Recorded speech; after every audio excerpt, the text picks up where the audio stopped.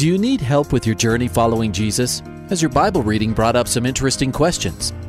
I need a prayer request. Is I've heard pastors talk about you can't get to heaven just with good deeds. I was just wondering what you guys think. Is there a correlation between the seventh trumpet in Revelations as the last trumpet, or is he talking about some other trumpet?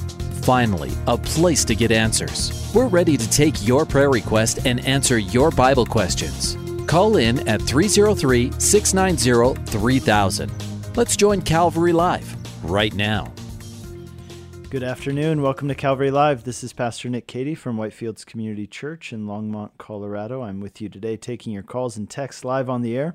This is the show where you can call in with your questions about the Bible or anything going on in your life that you'd like to talk about or you'd like to receive prayer for. We'd love to talk with you and pray for you and hopefully answer those questions that you have. Give us a call. The number to call is 303-690-3000. That's 303-690-3000. Or you can text us at 720-336-0897.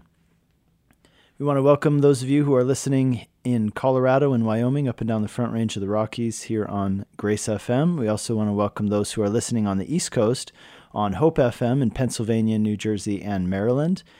And we also want to welcome those who are listening on Truth FM in Tennessee and parts of North Carolina and Kentucky. Just so great and encouraging to see how God is using this show and how it's spreading across the country in different syndicated stations. But you know that we're also available online. And so we know there are many of you who have already downloaded the app. We encourage those of you who haven't to go and do so, because we know that we actually get a lot of callers from out of state who listen on the app. They're outside of our broadcast ranges. I know we have regular listeners in places like Arkansas and Florida, into California and other people, but you can go into the App Store. Oh, yeah, I see. We recently had a call from Hawaii, for example.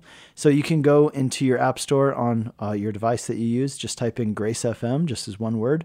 It'll come right up, and you can put that on your device, and you can listen wherever you are in the country, actually, really around the world.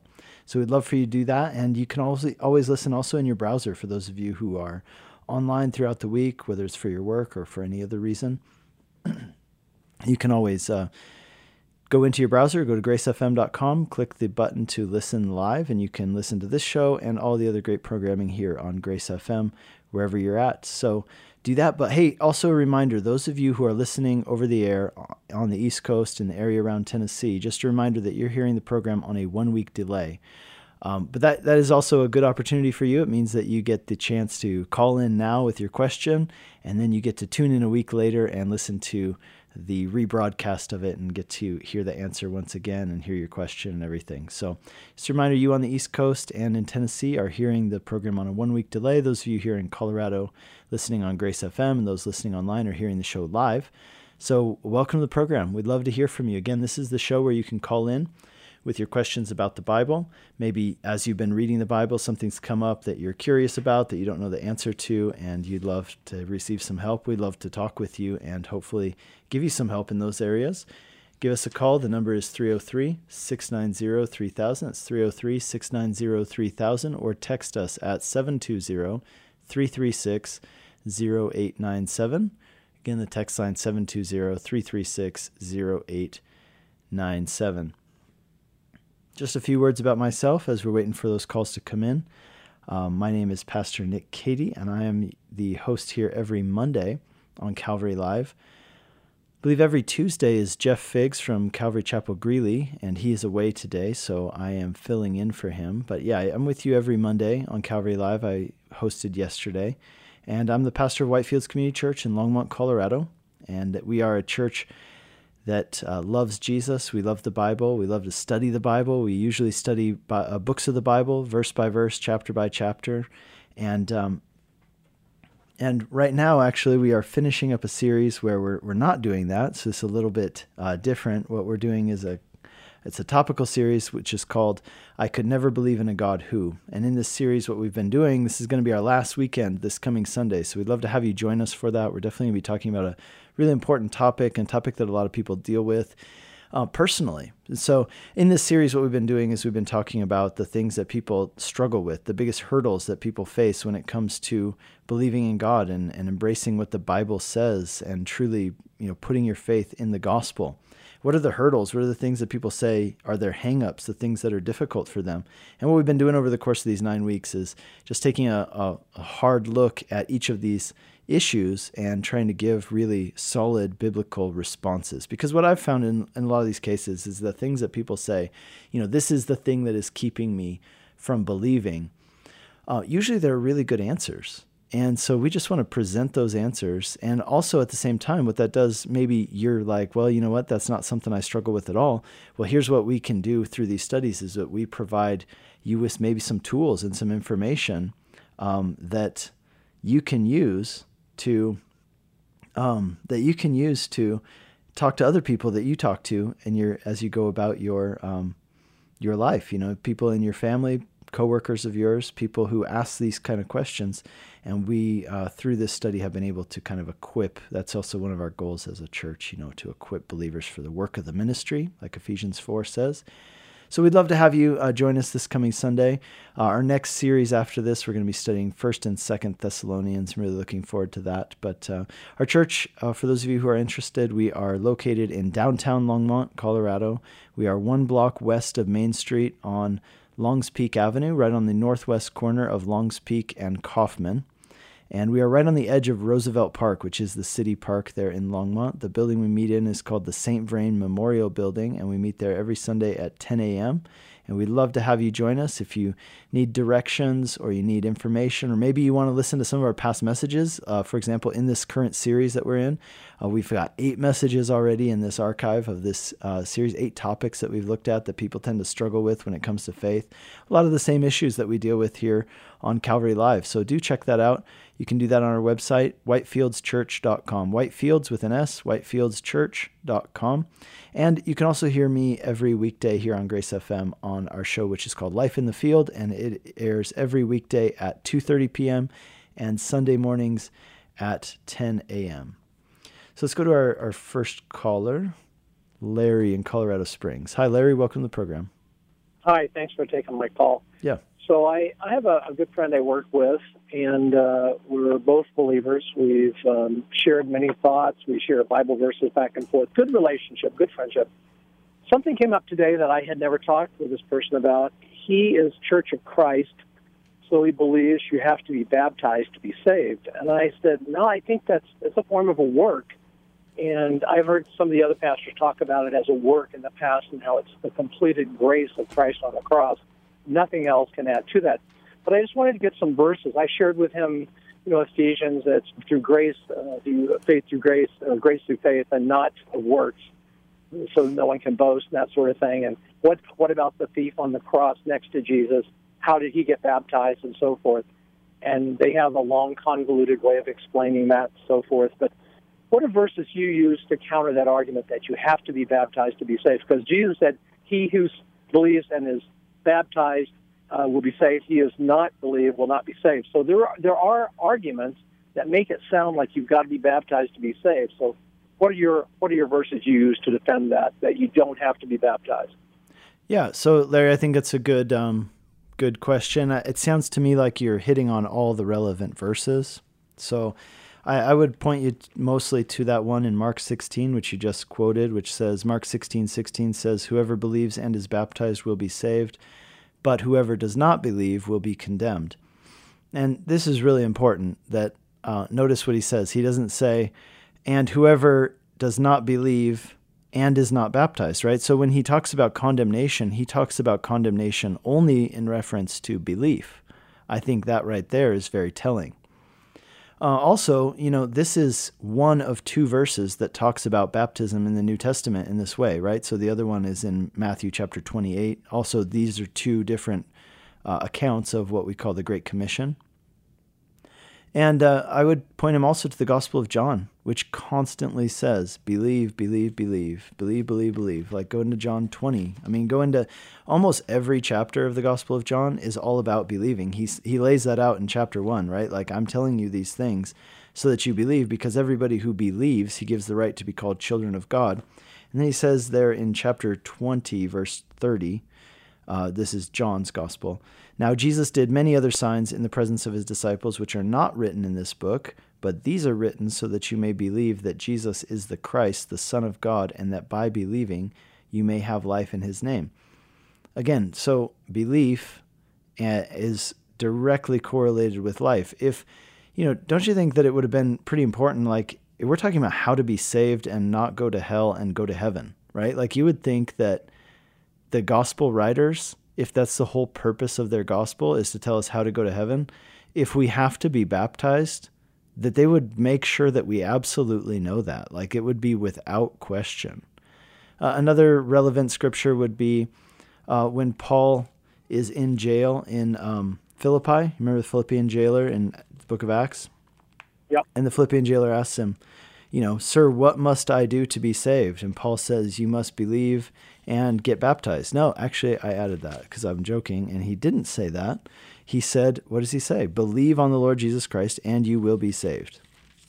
Full stop, right? So, again, if the Bible wanted us to know that, and I would think that the Bible would want us to know, if that's what's required in order for us to be saved, is for us to also be baptized, then there would be no question. Like, this is a book about how to be saved, right? Yeah, it would be in neon lights, it seems like. And Paul said, I'm glad that I baptized none of you. And it's like that was not a big issue with him. Not that it's not important, but that's not what he emphasized. So if it's necessary for salvation, why wasn't he doing it wholesale, Correct. Now, I will say on that verse, my take on it would be, like, I wouldn't hang my hat on that verse, and here's why. Because I think that what he's saying really is that he doesn't want people to be attached to him. He wants them to be focused on Jesus, not on humans, because human beings will always let you down. And that's kind of his point there. And he says, he's talking about people were, being divisive and being like, hey, I'm of Peter, I'm of Paul, I'm of Apollos. And some people were like, kind of like snooty, and they're like, well, I'm much more spiritual than you guys. I'm just of Jesus. And his point was, I'm glad I didn't baptize more people, because then there would be more people who, are trying to say, hey, I'm a Paul type of apostle. It's kind of like people today who affiliate more with their denomination than they do with the fact that they're a Christian. But I do agree that it would be in neon lights. But there is something that is in neon lights in the Bible, and that is belief in Jesus, right? Like, that is like, do not miss this, right? Like, okay, here's another example. In Ephesians chapter 1, Paul says, you were sealed with the Holy Spirit, whom you received when you believed. Okay, so again, now, yeah, you're right, Church of Christ, and that includes, there's a couple different groups that belong to that Church of Christ group. So, like, Disciples of Christ is another group that comes from the same movement. Another one is Christian Church. So, like, when you see a church that's called Christian Church, I'm always like, man, how did they copyright that name? Like, how was that available? Like, I'm like, hey, I'm a Christian church. How come I don't get to be called that? But anyway, so that the denomination Christian Church is just another name also for Church of Christ. So they're related groups. And generally, really, really great churches. I think this is the one area where I would say that's a pretty big doctrine. And, do you see that as being? It's not something that's going to keep them out of heaven, though. Oh, absolutely not. I mean, if anything, you got to see their heart in this, is that they're trying to actually they're trying to do justice to the gospel, right? Yeah. And here's what I would say in agreement with them. I would say that every Christian should be baptized, but no doubt. And here's why. Because, like, if Jesus is your Lord and this is what he says that you should do, then you should absolutely do it. And so I think at the end of the day, we get the same result, but I think the doctrine does matter. Yeah, I agree. All right. Hey, very helpful. Thank you so much for your time. God bless you, Larry. Thanks for calling in. Bye-bye. You're listening to Calvary Live. This is Pastor Nick Cady from Whitefields Community Church in Longmont, Colorado. I'm with you today taking your calls and texts on the air. The number to call is 303-690-3000. That's 303-690-3000. Or you can text us at 720-336-0897. Once again, the text line is 720-336-0897. We've got 2 open lines. We'd love to hear from you. Again, this is a show where you can call in with your questions about the Bible or about anything going on in your life, like Larry's question here, a question about doctrine, etc. And we'd love to hear from you. Do give us a call, 303-690-3000. Let's go to our next caller, Donnie in Cheyenne, Wyoming. Hi, Donnie. Welcome to the program. Hi, how you doing today, Pastor? Doing great. What's up? Good. So I have a question for you, and it's been a concern for like last month. I was raised Baptist, and then within the last, say, 7-8 years, I was sitting underneath an Assemblies of God, which is Pentecostal, and I have been able to pray and speak in tongues. And within the last 6 months, I've had a lot of controversy because I have a lot of people that hit me up and tell me that that's demonic, that is not something that God does, that there was a time for that, and then it ceased in the apostolic age. And then they give me 1 Corinthians chapter 13, and I can't remember which verse it is, that says that those things have ceased. And because of it, I don't want to be a stumbling block to anybody, but I'm really struggling with it. I'm kind of upset and mad. That verse seems very strong in their argument that has ceased. And I don't want to be a stumbling block to anybody, but I believe that it's true, but I know that that's not going to be, I don't think that's good enough to just say, well, I believe it and that's just the end of it. I want to make sure that I'm doing right and following the Bible correctly. Yeah, Donnie, that's great. Hey, I feel like I can really have a lot of help for you here. I actually I've done quite a bit of seminary work on the topic of what's called glossolalia, which is speaking in tongues, as well as on continuationism, which is the belief, which is that the gifts of the Holy Spirit are for today, that they haven't changed, that they weren't only for the apostolic age and then at some point ceased. That position is called cessationism, which, comes from the word ceasing. And of course, continuationist comes from the idea that they've continued. So, I'm a confirmed continuationist. I absolutely believe that's the case. And I believe it's the case for many reasons. One of them is, I guess you could just say that there is no reason in the Bible to believe that they have ceased. And in fact, the verse that you're mentioning, 1 Corinthians 13, is a very weak argument, which I think that any intellectually honest person has to admit is not referring to the gifts of the Spirit ceasing in an apostolic age. In fact, like I said, I'm doing my master's right now in a seminary, and I just wrote a paper about a year ago on cessationism and the logic that goes behind it. It's referred to in theological terms as what's called theological method, which is the method by which you come about believing the things that you believe and holding the positions that you hold.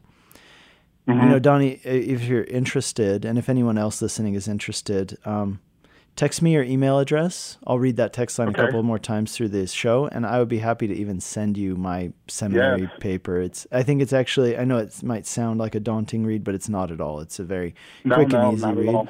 And it'll show you the, kind of the thought process that goes into, and actually the historical basis for cessationism is actually not a very recent thing. So like cessationism and the idea that the gifts of the Holy Spirit stopped, that belief really only came about maybe in the 1800s. If you look at some of the reformers kind of alluded to the idea that maybe it had stopped, but many of them hadn't. In fact, the Roman Catholic Church today is a continuationist church, and I think that's very telling.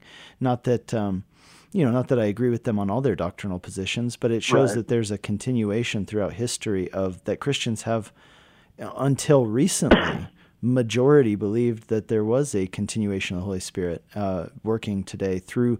And let me be clear: when cessationists talk about gifts ceasing, they're not talking about all the gifts ceasing. They're talking about sign gifts.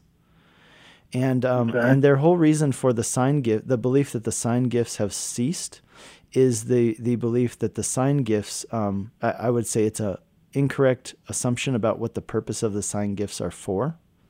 And I'll just read you, I feel like this is one of those things where it's like, man, I have so many thoughts in my head. Let me just try to organize them as I talk. But okay, let me just start with the verse that you're referencing that maybe some of your friends have used. And it comes from 1 Corinthians 13, and I'll just read starting in verse 8. Love never ends.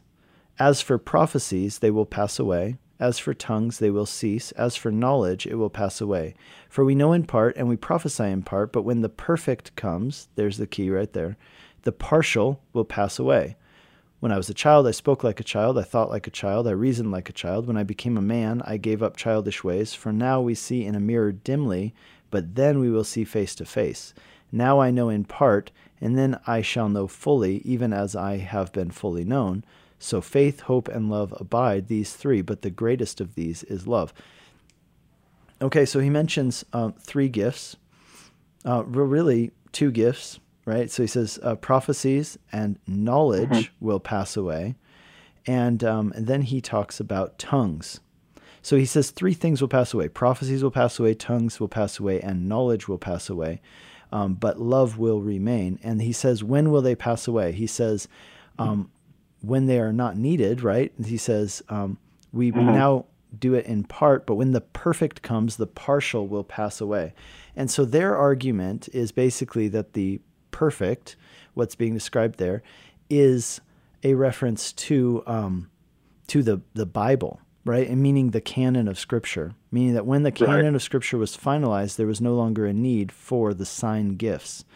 But here's the problem with that, is that we know that the gift of prophecy isn't for the purpose of revelation. In fact, even if you look at the prophets in the New Testament, they are not giving revelation in the sense of the prophets aren't speaking things in lieu of people having the Word of God. Secondly, by the time Paul wrote 1 Corinthians, much of what we know as the canon of Scripture today, or the Bible, New Testament, a lot of it was written and it was being distributed amongst the churches. And it was treated as Holy Scripture. So I wrote on this recently on my blog. If you're ever interested, you can just browse some of the articles on there. But I've just written about this a couple weeks ago, about did the early church did they have the New Testament, and did they consider it Scripture, like right after it was written? And I believe the answer is yes, and I give some reasons why. But anyway, if you're interested, you can just jot this down. It's nickcady.org, so nickcady.org. And you can just go in there and you can browse those articles. I just wrote on this recently. So, but again, what is the perfect that will come, at which time prophecy, tongues, and knowledge will cease? Well, I think an honest reading of this passage shows that what he's talking about when he says, I now know in part, but then I will know fully, even as I am fully known, he's talking about the coming of Jesus. Right, so this is what's called in theological terms the parousia, right? This is the coming of Jesus at the end of the age. This is the time when we will see God face to face. And that's really important. So at that time, of course, we won't need to know prophecy, because the purpose of prophecy is to know God's heart for a particular situation, time, and place. Right. You see? So we won't need to know that because we'll be right there. And here's the other thing I would point out why this is a faulty, exegesis of this passage and hermeneutic is because he says that knowledge will pass away. Well, I don't think anybody thinks that knowledge has passed away. Furthermore, if you look at church history, here's one more reason, is that we know that the practice of having prophets in the church continued on well into the 2nd century. And so, again, these things are just inconsistent. Again, belief in cessationism came about much later. Yeah, I think I had 1 or 2 more thoughts on this, of course. Oh, yeah, here's what I was going to tell you. That the purpose of prophecy, it says in chapter 14, verse 3, is not necessarily new revelation, but it says this: the one who prophesies speaks to people for their upbuilding, their encouragement, and their consolation. He's not talking about revealing new information or even canonical ideas in the word of Scripture. This is a word from God for a particular time and place. And it also tells us that prophecies are to be weighed.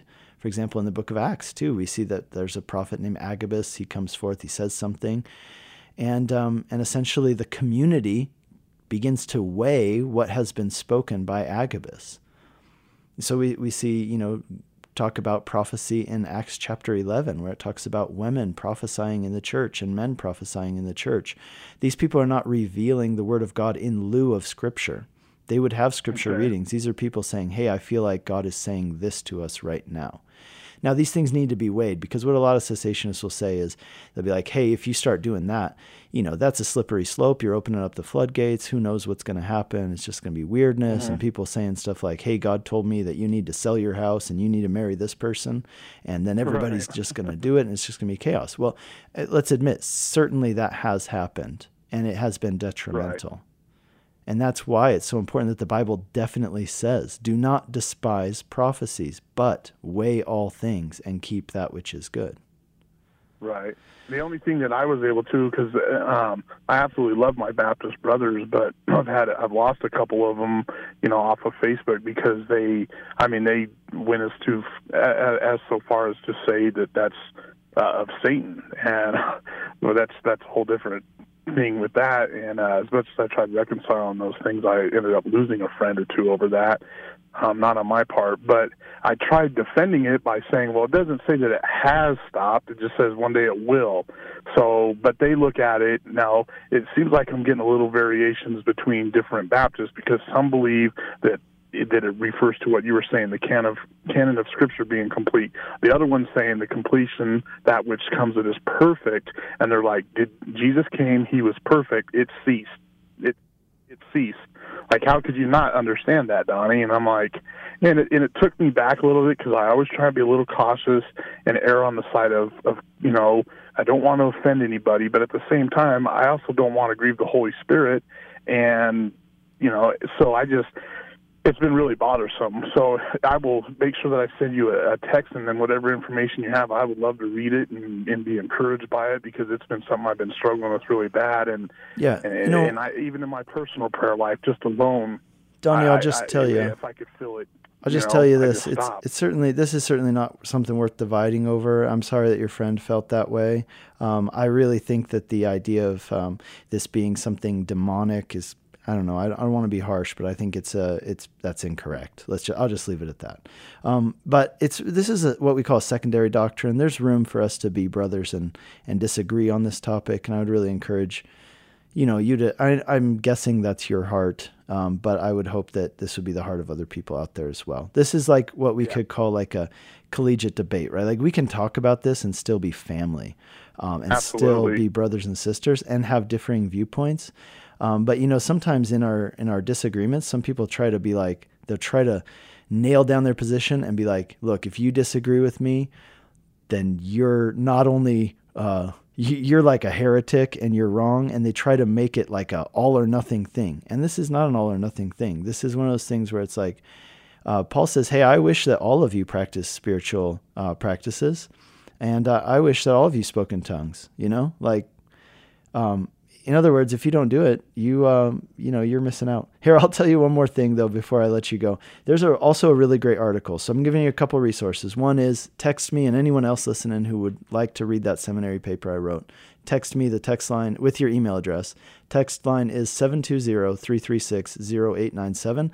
And a really great article came out on calvarychapel.com just yesterday. My friend Kellen Criswell in California wrote it, and it's outlining the case for continuationism and the work of the Holy Spirit today. Just go to calvarychapel.com, and it's right there on the front page. Click on it and listen. Read that article by Kellen. It's very good. Kellen's a great thinker, very linear thinker, and that would be awesome. So, Donnie, God bless you, and I just pray for unity with you and your friends. But I also pray, that you would abound in the gifts of the Spirit. I appreciate it, Pastor, and thank you very much. You bet. God bless you. Bye-bye. God bless you. Bye. You've been listening to Calvary Live. We are about to go to our mid-show break. So we've got some callers on the line, but we've got one open line. Give us a call, 303-690-3000. That's 303-690-3000, and we'll be right back right after this break.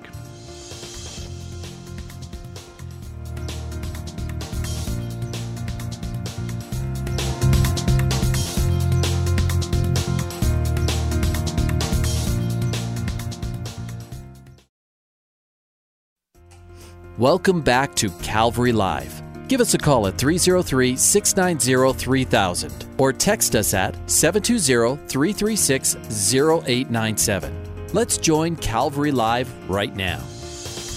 Good afternoon and welcome back to Calvary Live.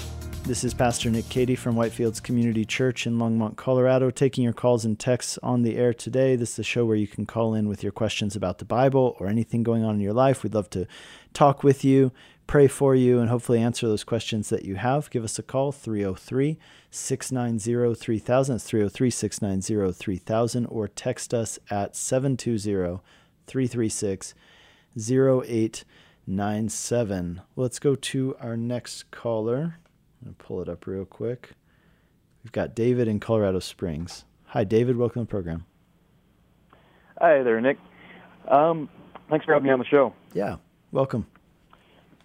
Well, the reason I'm giving you a call is I'm a relatively new believer, probably about 2 years, and I've been doing a lot of just reading into my Word, and one verse that I keep coming across that always seems to kind of spook me a little bit, and at times I've had some resolve about it, but it always just kind of seems to come back and bother me a little bit, is probably Matthew 7:22, where it just is talking about, it says, "Many will say to me on that day of judgment, Lord, Lord, did we not prophesy in your name and drive out demons in your name and perform many miracles?"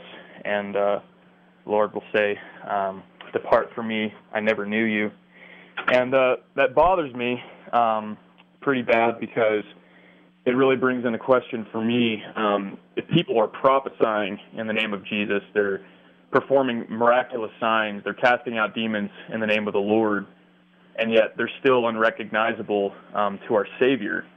When you think about prophesying, a lot of times, I might have an error in the vocabulary, but I think, people who proclaim the name of Jesus say, Jesus is Lord, Jesus is God.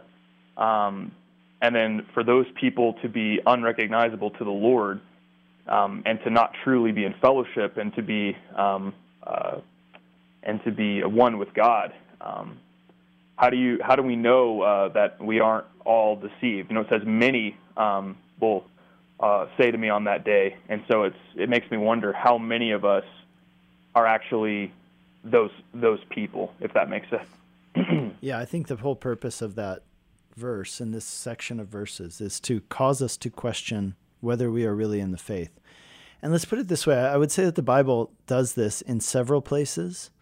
And there are times when, I would say the Bible seeks to comfort the afflicted, and there are other times when it seeks to afflict the comforted. And when I mean afflict the comforted, or when I say afflict the comforted, what I mean is that there are some people who need to be shaken up.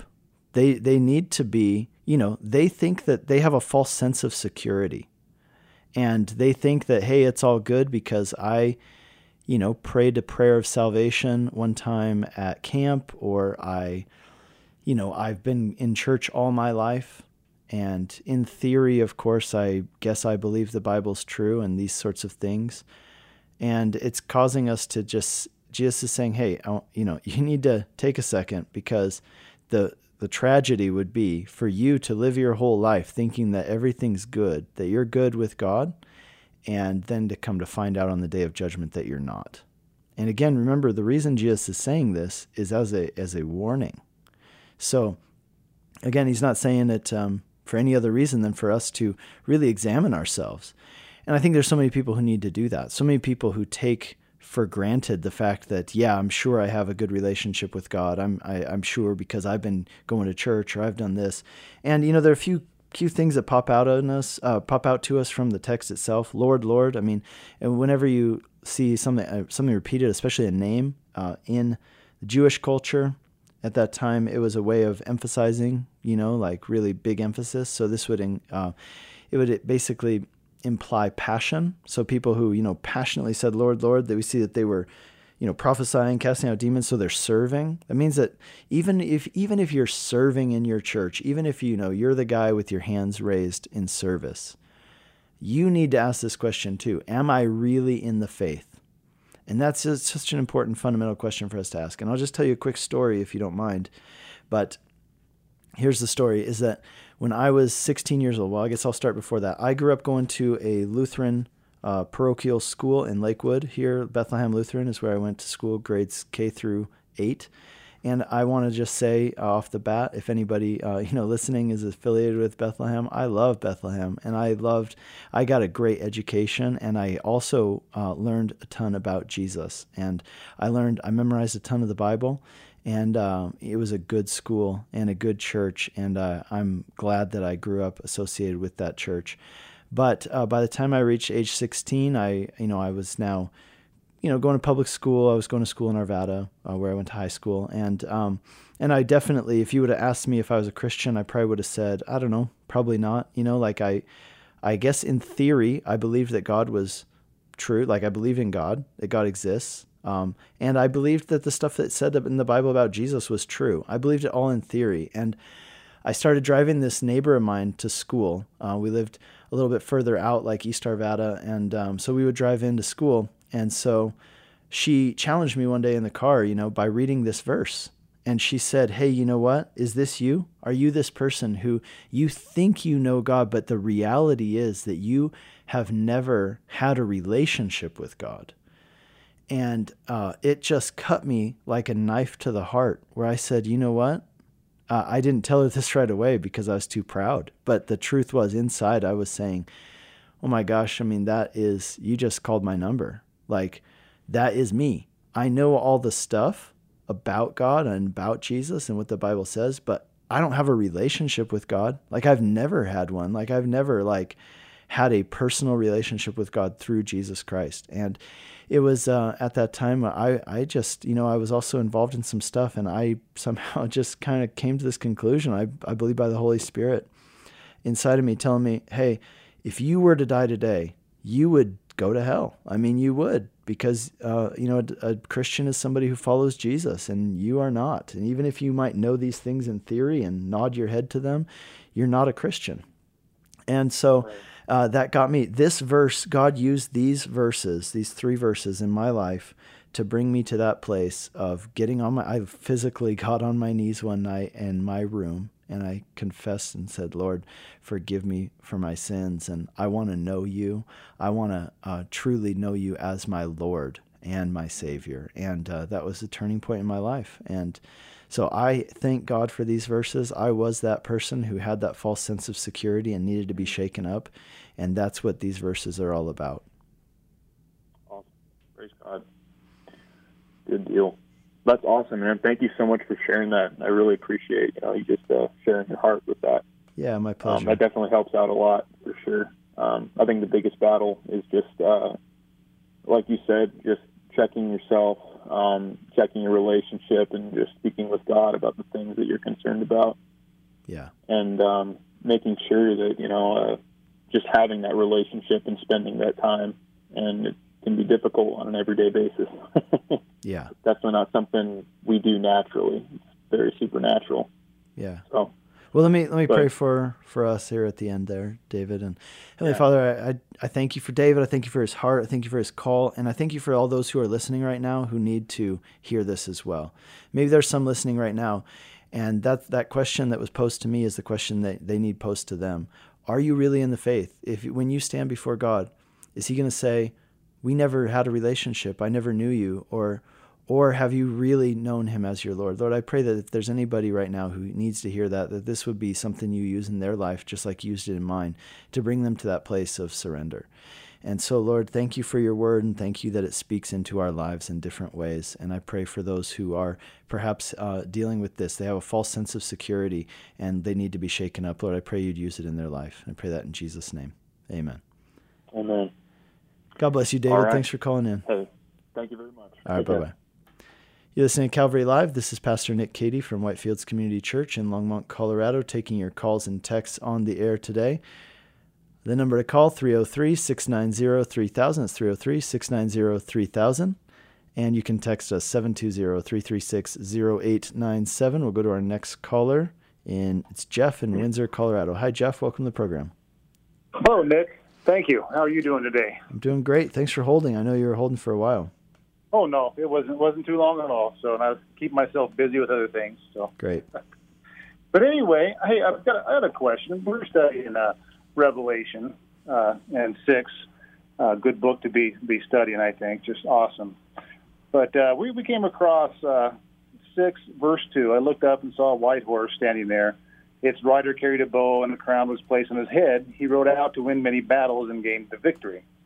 Now, when I was looking at that, and I have the Blue Letter Bible, and I looked at the commentaries, and there's actually 2 different ways to go on that. One would be the Antichrist.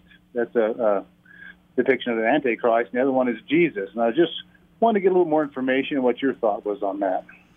Yeah, I know that the interpretation I'm most familiar with is that is referring to Jesus. Okay.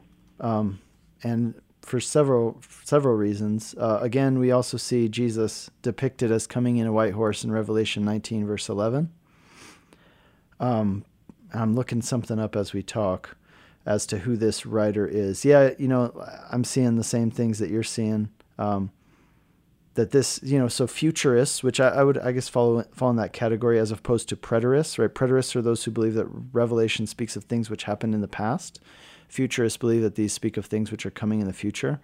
I think that there's a decent case for reading Matthew 24, for example, as some of those things have already taken place. But when it comes to Revelation and these things, my view is that many of these things are still in the future. And so futurists, they would think that it looks to me like the most writers, commentators are saying that this represents Jesus. The sword he's wielding represents the word of God. He has a crown on his head. And what's happening here is the beginning of a great time of tribulation, and it is initiated in a sense by Jesus. So right. That's the interpretation that I'm familiar with. I do see that others think the rider on the white horse represents the Antichrist, but I'm not really seeing a lot more information as to why they think that. Okay, yeah, and I've seen it both ways. Even from the Calvary Chapels, movement. Some of the preachers or teachers there say it's Antichrist. I've kind of looked at it both ways, and yeah, I'm just I can see it both ways, and it's interesting to see what your thought is. So, and I will go over Matthew 24 and look at that some more. So yeah, and again, that's not really referring to this per se, but that's a whole different animal on its own, But as far as this, yeah, it seems that I'm actually surprised. I've never looked at this with a great detail. I always just assumed that this was Jesus. I wasn't actually too familiar with the other position on this. So yeah, because it comes out, and I guess it kind of represents the Antichrist. One is he's got a bow, no arrows, and he's coming out to win the battle. Where he's kind of the guy he's orchestrating some of the next riders that are coming out. Of course, Yeah, and everything else. So it's kind of interesting, really interesting. I was looking at that. So yeah, with the four horsemen, right? Yeah, it seems to me though too this idea of conquering and to conquer, and we also remember the fact that the tribulation is a form of temporal judgment that God is bringing upon the world, not the ultimate judgment, right, which is to come at the end of time, after the resurrection of the living and the dead. But this is a temporal judgment that is coming on the world. And it would seem to me that would make sense that Jesus would be the one initiating that. So, okay, yeah, interesting. Okay, all right. Well, I appreciate that, Nick. It gives me some more studying to do and a direction. So I was kind of leaning the other way. Now I'll have to study the other way and just kind of see where the Holy Spirit guides me on this whole. Awesome. God bless you. Thanks for your call. You bet, Nick. All right, bye-bye. You're listening to Calvary Live. This is Pastor Nick Cady from Whitefields Community Church in Longmont, Colorado, taking your calls and texts on the air. We've got one open line. Give us a call, 303-690-3000. Let's go to our next caller. Looks like David in Baltimore, Maryland. Hi, David. Welcome to the program. Hey, how you doing? Doing great. What's up? I just want to know, the Antichrist, is he supposed to come out of Europe? I remember hearing that back in the day when I was Catholic and I believed in purgatory, so I was just wondering if it's true. Yeah, I have no reason to believe that he will come from Europe. It's funny, I lived in Eastern Europe. I'm a Hungarian citizen. So a lot of Hungarians, Transylvania, for example, is a historically Hungarian region. It's now in the country of Romania, but for 1,000 years it was in Hungary. And, it's funny that I was reading these Left Behind books, or I never actually read the books. I watched the movies, but, I thought, wow, this guy, they always pin the bad guy on the Eastern Europeans and the Hungarians and Romanians. So I don't know. I kind of was took it as an offense. Yeah. The reason why they would they would say, the Antichrist would come out of Europe, perhaps is this belief that there's some allusions to Rome in the book of Revelation, 7 hills, 7 horns, these kinds of things. Rome being the city on 7 hills and talking about 7 horns, all that. And so some people have said they cross-correlate this with Daniel that talks about a great empire coming at the end of time. And a lot of people believe that's kind of a revitalized Roman Empire, which would make sense that would be in Europe and, a kind of conglomeration of nations. And we've seen that in recent history taking place in Europe. But I don't think that necessarily means that it has to be Europe. I mean, these dynamics are changing all the time. It's definitely not something I would be dogmatic about. So. Okay. And one other thing relating to that, do you think it could be a Jewish descent? Interesting. Yeah, I think it's possible, but I highly doubt it.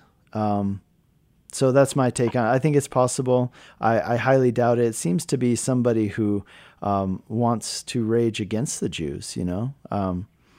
So I think it's possible, but I doubt it. So. Okay. Well, cool, man. Thanks for your time. Appreciate it. Yeah. Thanks for calling in. God bless you. Have a blessed day. Bye-bye. All right, bye-bye. You're listening to Calvary Live. This is Pastor Nick Cady from Whitefields Community Church in Longmont, Colorado. We've got 13 minutes left in the show and 2 open lines. Give us a call, 303-690-3000. That's 303-690-3000, or text us 720-336-0897. Let's go to Michelle in Maryland. Hi, Michelle. Welcome to the program. Michelle, are you gone? Okay, it looks like Michelle is gone. I can tell you what Michelle's question was, and then we can answer it. Hopefully she's tuning in. So Michelle's question was this: can a person who was gay and then gets saved but wants to continue in a homosexual lifestyle, how does that affect whether or not they are saved? This is a very interesting issue because this is a topic that I'm going to be preaching about this coming Sunday at my church. And so I've been reading up on it, and I mentioned on the show yesterday that I was just at a conference for Calvary Global Network out in Southern California last week. There with Pastor Ed and Cody King and a few other people who are here on Grace FM. And one of the speakers was a man named Sam Allberry. And Sam is a person who has experienced same-sex attraction, and he has done a lot of work on it. Now he's a pastor, and he works with Ravi Zacharias International Ministry. He also works with Cedarville University, big evangelical university in Ohio, and he works with the Gospel Coalition.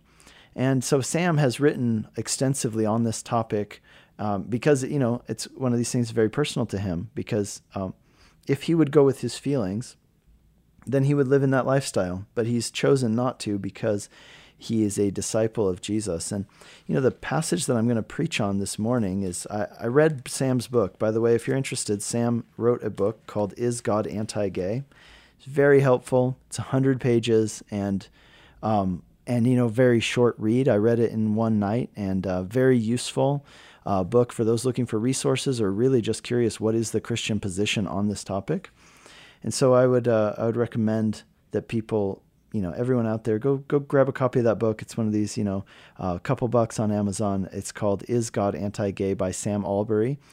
And Sam also has videos online, tons. So just Google him, Sam Allberry, 2 L's and 2 R's. Just in case you're wanting to know how to spell that. 2 L's, 2 R's, Sam Allberry.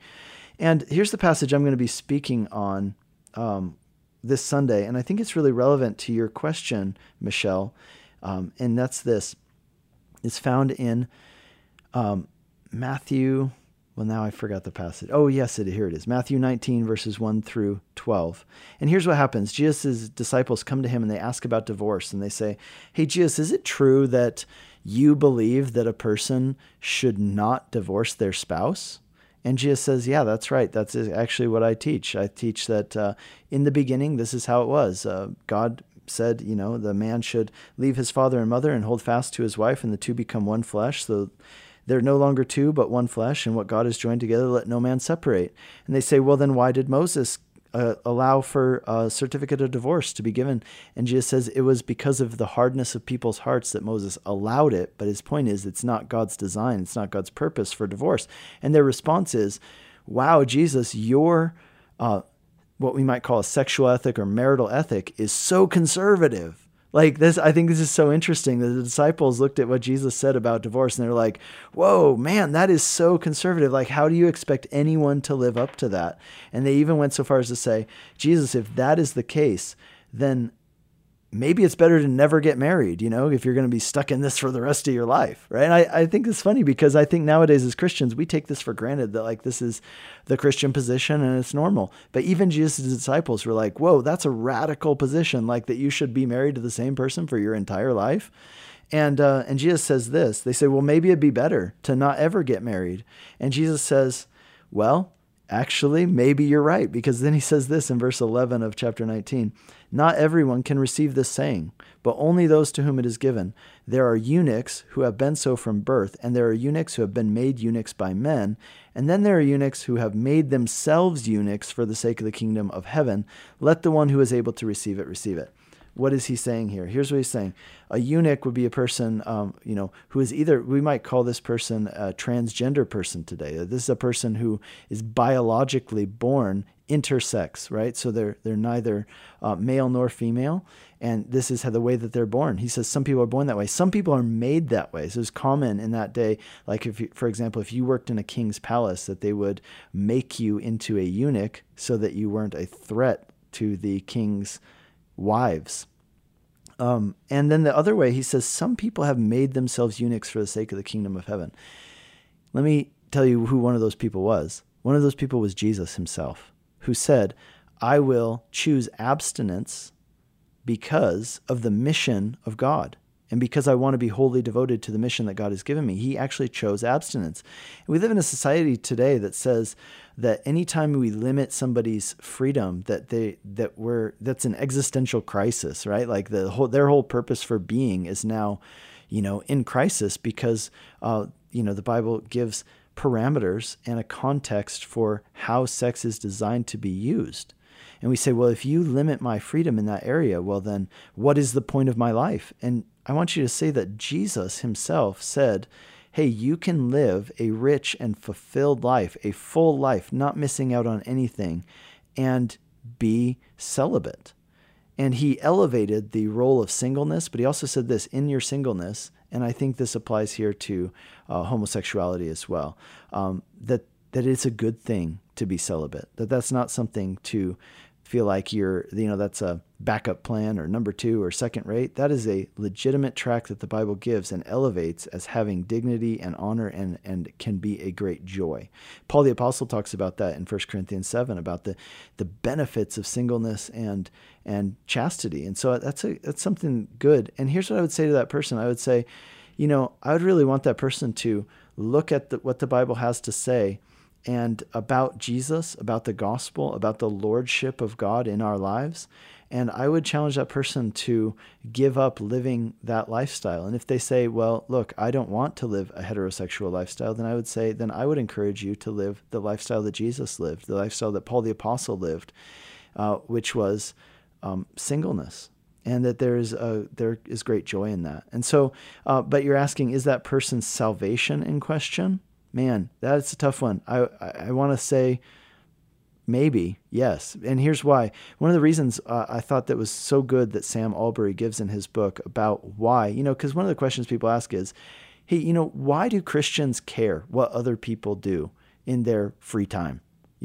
And here's what Sam says, which is actually interesting, because a lot of the times the answers that I've heard to that question are, well, if somebody's not a Christian, then we don't treat them like a Christian. We don't expect them to act like a Christian. Sam goes a different route, and he says, you know what? We do care what people do, because in the Bible, homosexual practice is listed in a list of sins, which, let's admit, some of the other sins in there need to be taken more attention to as well. He lists greed in there and things like that. So he says there are these sins which, if a person continues in these things, they will not go to heaven. And so if heaven's important, which of course it is, then we should speak up about these things, just as we should speak up about somebody who's caught up in greed. So I hope that answers your question, Michelle. I would be concerned about a person who continues to live in a homosexual lifestyle, and I would be concerned about their salvation. But on the other hand, I will say, I don't think that homosexuality is the unforgivable sin by any means. I think that it is a sin. It is not the only sin, and or even bigger. It's put in the same category, like I said, with greed.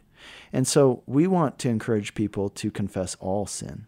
We want to confess people to be, we want to encourage people to be repentant people. So thank you for that question. Very good, very relevant topic. For those who are interested, like I said, we're going to be talking about this at our church this coming Sunday at Whitefields Community Church in Longmont. We'd love for you to join us. Let's go to our last caller, Bear in Littleton, Colorado. Hi, welcome to the program. Thank you for holding. Hello, Pastor Nick. How are you? Doing great. Good. I just wanted to see if I could get some prayer help. We have a nonprofit ministry that ministers to the disabled, disadvantaged, and elderly folks in the communities of Arapahoe and Douglas County, and we're in need of a van, a commuter vehicle. And so we're praying, and we're asking others to pray. I thought this was a great opportunity for me to open it up to the brothers and sisters in Christ to pray with us for that and believe in that for us. We just need that as a way that we can reach out, take people to church, take them to the doctor, etc. So I was hoping we could have a little prayer time over that, see if we can get a little help. Absolutely, Bear. Hey, you know what? I am guessing there's somebody listening right now who has a van. Maybe the kids, are little bit bigger now. Maybe one or two have gone off to college, and it's time for them to change out their car, and they have a van. And maybe this is, divine appointment time, right? For somebody listening right now, you have a van, and maybe God wants you to give that van to this ministry that transports disabled and elderly people to church, to the doctor, to shopping. Hey, Bear, that's a noble and good ministry. I'm glad to. What's the name of your ministry, by the way? It's called Love Bears All. Love Bears All. Is that because your name is Bear? No, it's because of 1 Corinthians 13. But it has nothing to do with your name. Are you kidding me? Your name is Bear. Have you ever thought about this before? I have. Yeah, okay, all right. I'm just making sure. All right, okay. Well, let's pray for you. All right. Heavenly Father, thank you for Bear. Thank you that he's got this amazing ministry of ministering to people who are really on the fringes, right? Like people who are disabled and elderly, who need love, who need to get out of their homes. Thank you that they're meeting that need in your name. Lord, you said, anyone who does these things for the least of these does them for me. Thank you, Lord. And we know that they will receive a reward in heaven for that. But Lord, would you bless them? Would you provide for them for what they need to do this ministry? Lord, I pray that you would put it on someone's heart to donate a van to them and that they would be able to do this ministry. And Lord, help it to grow, because I know there are probably more people out there who need what they're providing beyond what they're doing. So Lord, bless them, help them to keep the focus on you and the gospel. And Lord, we pray that many people would grow in faith and meet Jesus because of what they do. We pray that in Jesus' name. Amen. Bear, how can people find out more about your ministry? www.lovebearsall.org. Great. Thank you, Bear. God bless you. You've been listening to Calvary Live. This is Pastor Nick Cady from Whitefields Community Church. I've been with you today taking your calls and texts. Tune in every weekday for Calvary Live, 4 to 5 p.m. Mountain Time. God bless you and have a great evening.